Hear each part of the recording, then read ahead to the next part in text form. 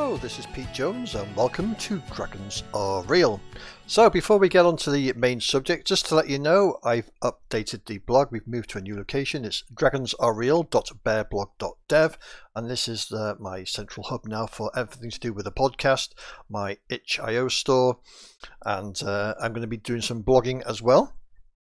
And I've just written an article on how to include weather in your RPG. It's one of the things that often gets missed, or people think it's too complicated. So I look at several solutions that you can use to implement weather into your role-playing games, from simple roles to using historical weather, how to use an online weather generator, or self-create your own online weather generator if you so wish to do so. A link to the fabulous Dragon Magazine article from 1988 in which Lisa Cabali wrote a very detailed guide on how to use weather and make it realistic. And Some Kind Soul, Alexander Barrett, has converted the whole article into a Google Sheet. It's linked to there so you can use that and generate a year's worth of weather for your campaign. The fabulous Hex Flowers by Goblin Henchman, which is random tables with a memory. And finally, the simple Markov chain, which reduces the randomness of weather.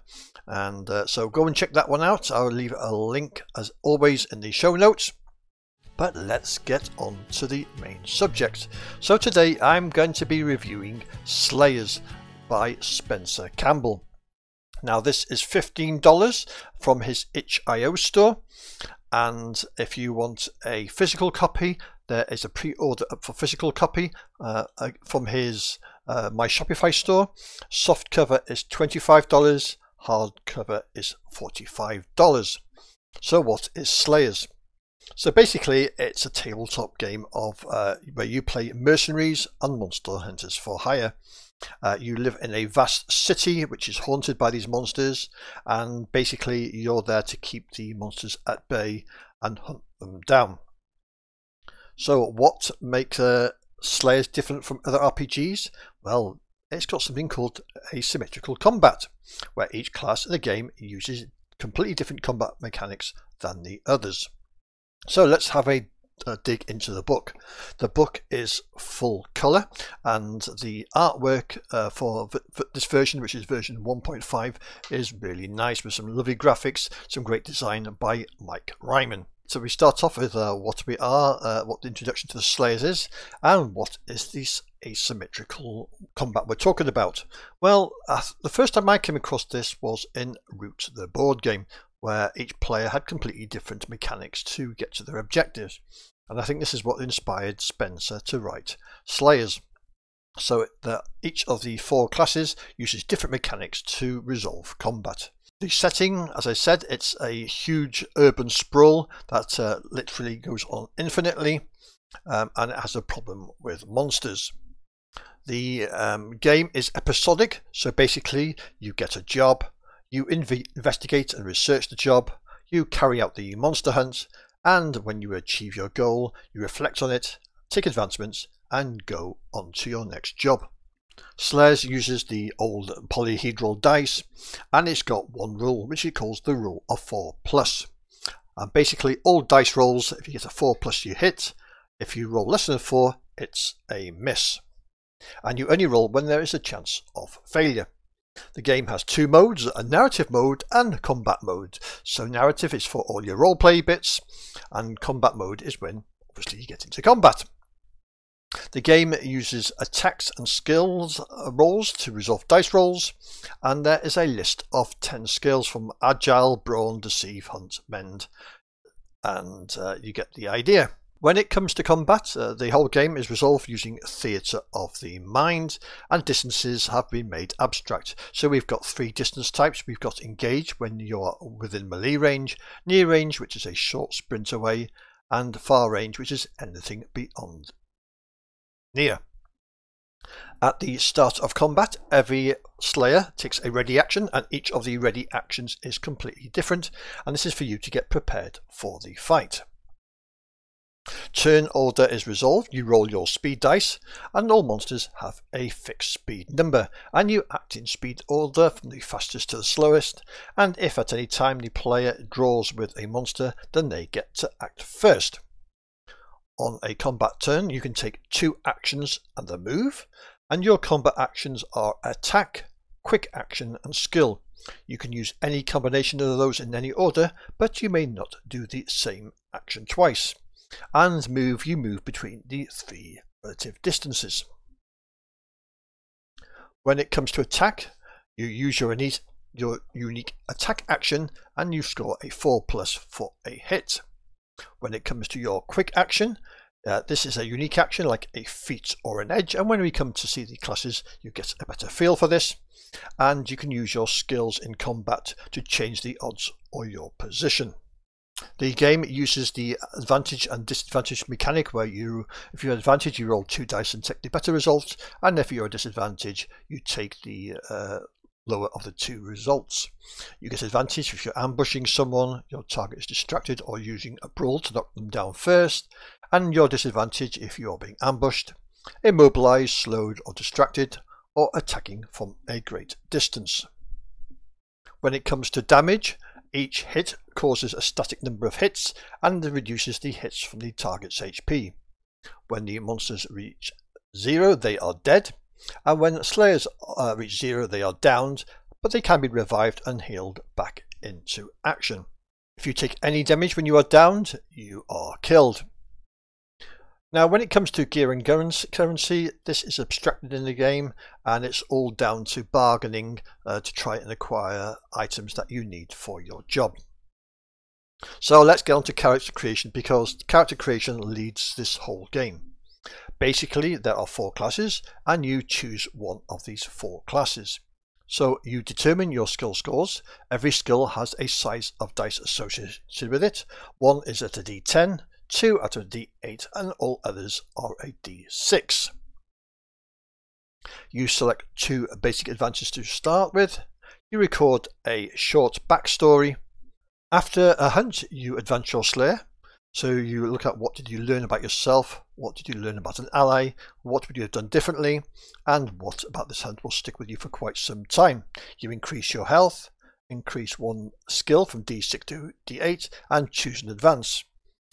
You may only take an expert advance after you already have 5 basic ones.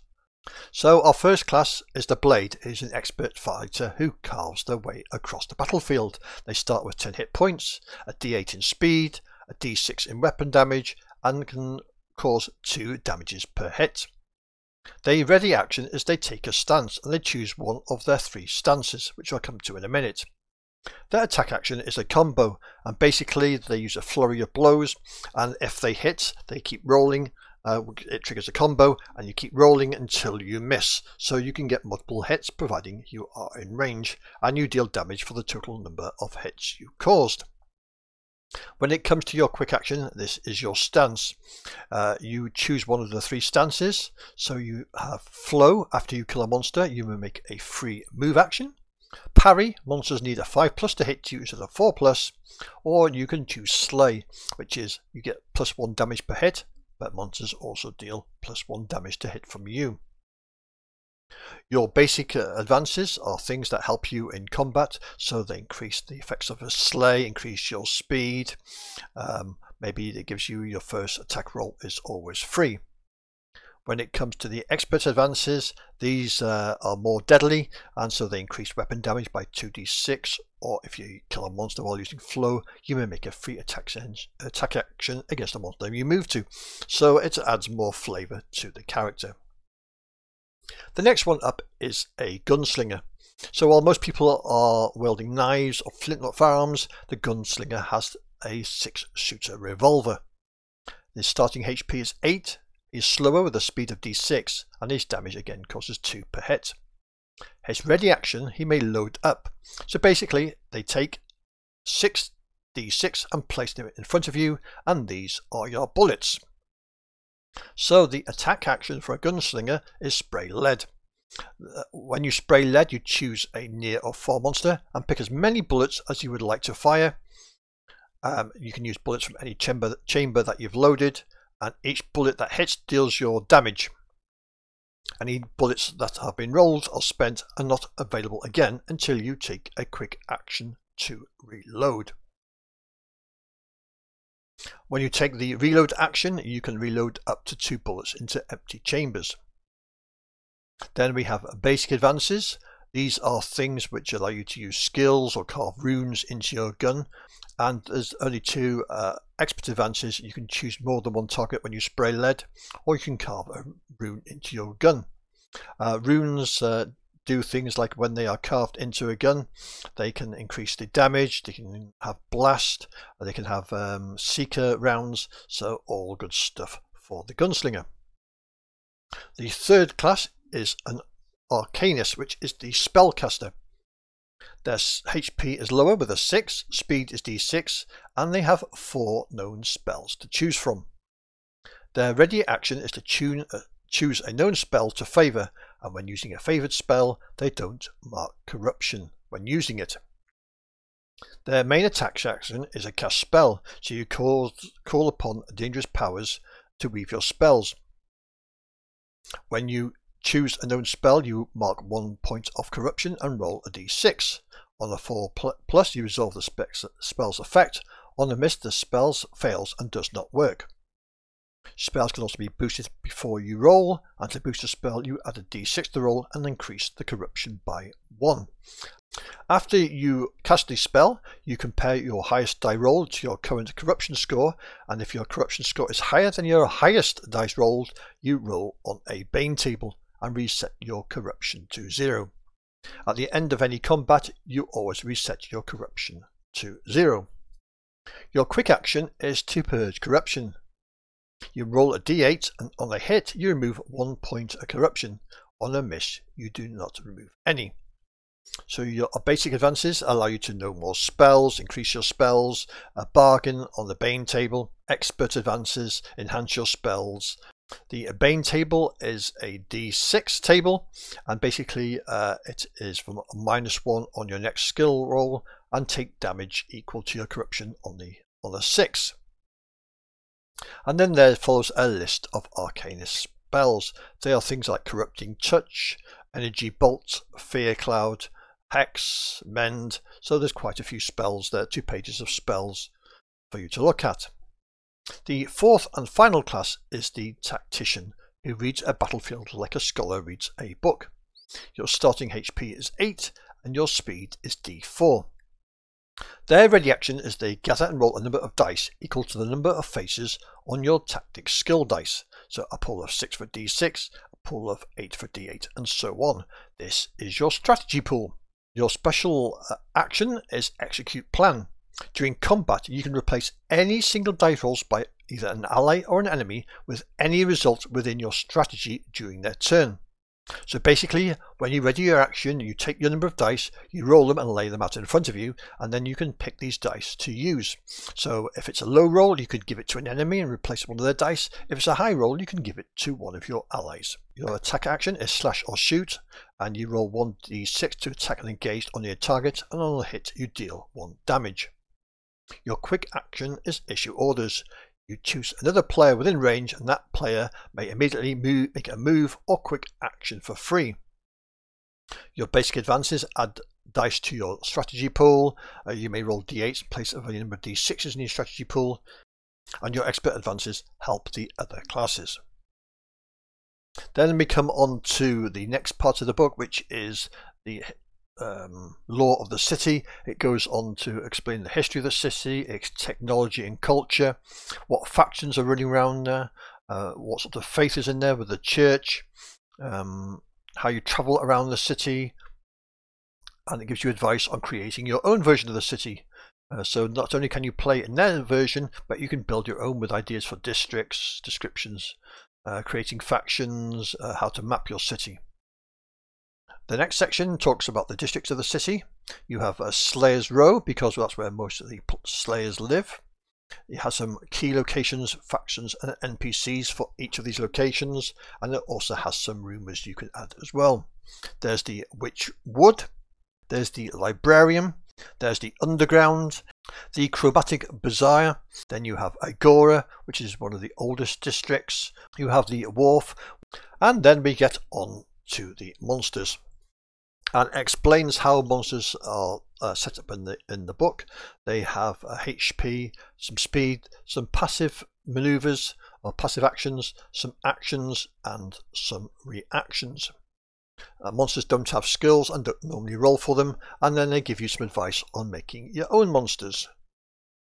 Then we come to the GM section, and this gives some nice GM advice as well. Some advice on hunts, monsters. Then we come to a number of scenarios at the back of the book. And this shows you how the scenarios are set out. It gives you an introduction. The first act introduces you to what's going on. Then you have the second act where you explore, and within these we've got some monsters as well. So let's give an example of some monsters so you get an idea of what all these monsters do. So for example, you've got something like a wight, which has got 10 hit points and a speed of 5, and these are highly intelligent undead. Their passive action is, after reaching half HP, increase all damage by them by +1. And they have 2 actions. Slash is 2d8 and causes 1 damage per hit. And then we have poison knives, which uses a d6, and slayers to get 1 damage at the start of the turn until a successful mend action is taken. Then we come to the third act, which is usually confront the big bad. And at the back of the book then we come to the bestiary, and there's a number of monsters here, from alley trolls, bandits, bone priests, clockwork killers, flame hands, gargoyles, ghost ghouls, goblins. It's got a full list of monsters here to whet your appetite. And then we get to the back of the book where we've got the player character sheets, and the character sheets are really good in this because it explains each of the rules for each of the classes. So it's nice and simple and nicely laid out, and then the last couple of pages is a rules reference. So that is Slayers. It's a good monster hunter game, but not only have you got access to Slayers, then we have also got access to a creator's kit. So Spencer has done some work, so they supply an official and entirely free toolkit for creating your own contact for Slayers. So I think this is a brilliant idea. The creator's kit has advice and guidelines for creating classes, monsters, hunts and hacks, and general useful advice for GM Slayers. You get a creator kit. You've also got templates for Affinity Publisher in letter and A5 format, some Word document templates, and there's some example PDF templates there to show you how they are in action. And the creators kit is written very much as if Spencer is talking to you directly. He's talking directly at you, explaining how this works, what you need to do, and how he's going to help you along. And it's like a real nice conversational style. And if you want to create for Slayers, then this is a really good document for helping you create your Slayers, creating your monsters, the setting. Really is well written, and I can highly recommend it. I wish more people would do stuff like this instead of just leading an SRD, which is a bit cold and bleak. This is a very nice conversational style. You get some ideas why he's written what he's done, and yeah, it's top stuff. So that is Slayers by Spencer Campbell. Very well written, lovely layout, and I'm looking forward to getting to this table this Thursday. So that's all for this episode. Don't forget, check out the website at dragonsarereal.bearblog.dev. The itch channel, there's links to the itch channel at dragonsarereal.itch.io. I remember you can always email at dragonsarealpodcast@protonmail.com. Thank you all for listening. I'll catch you all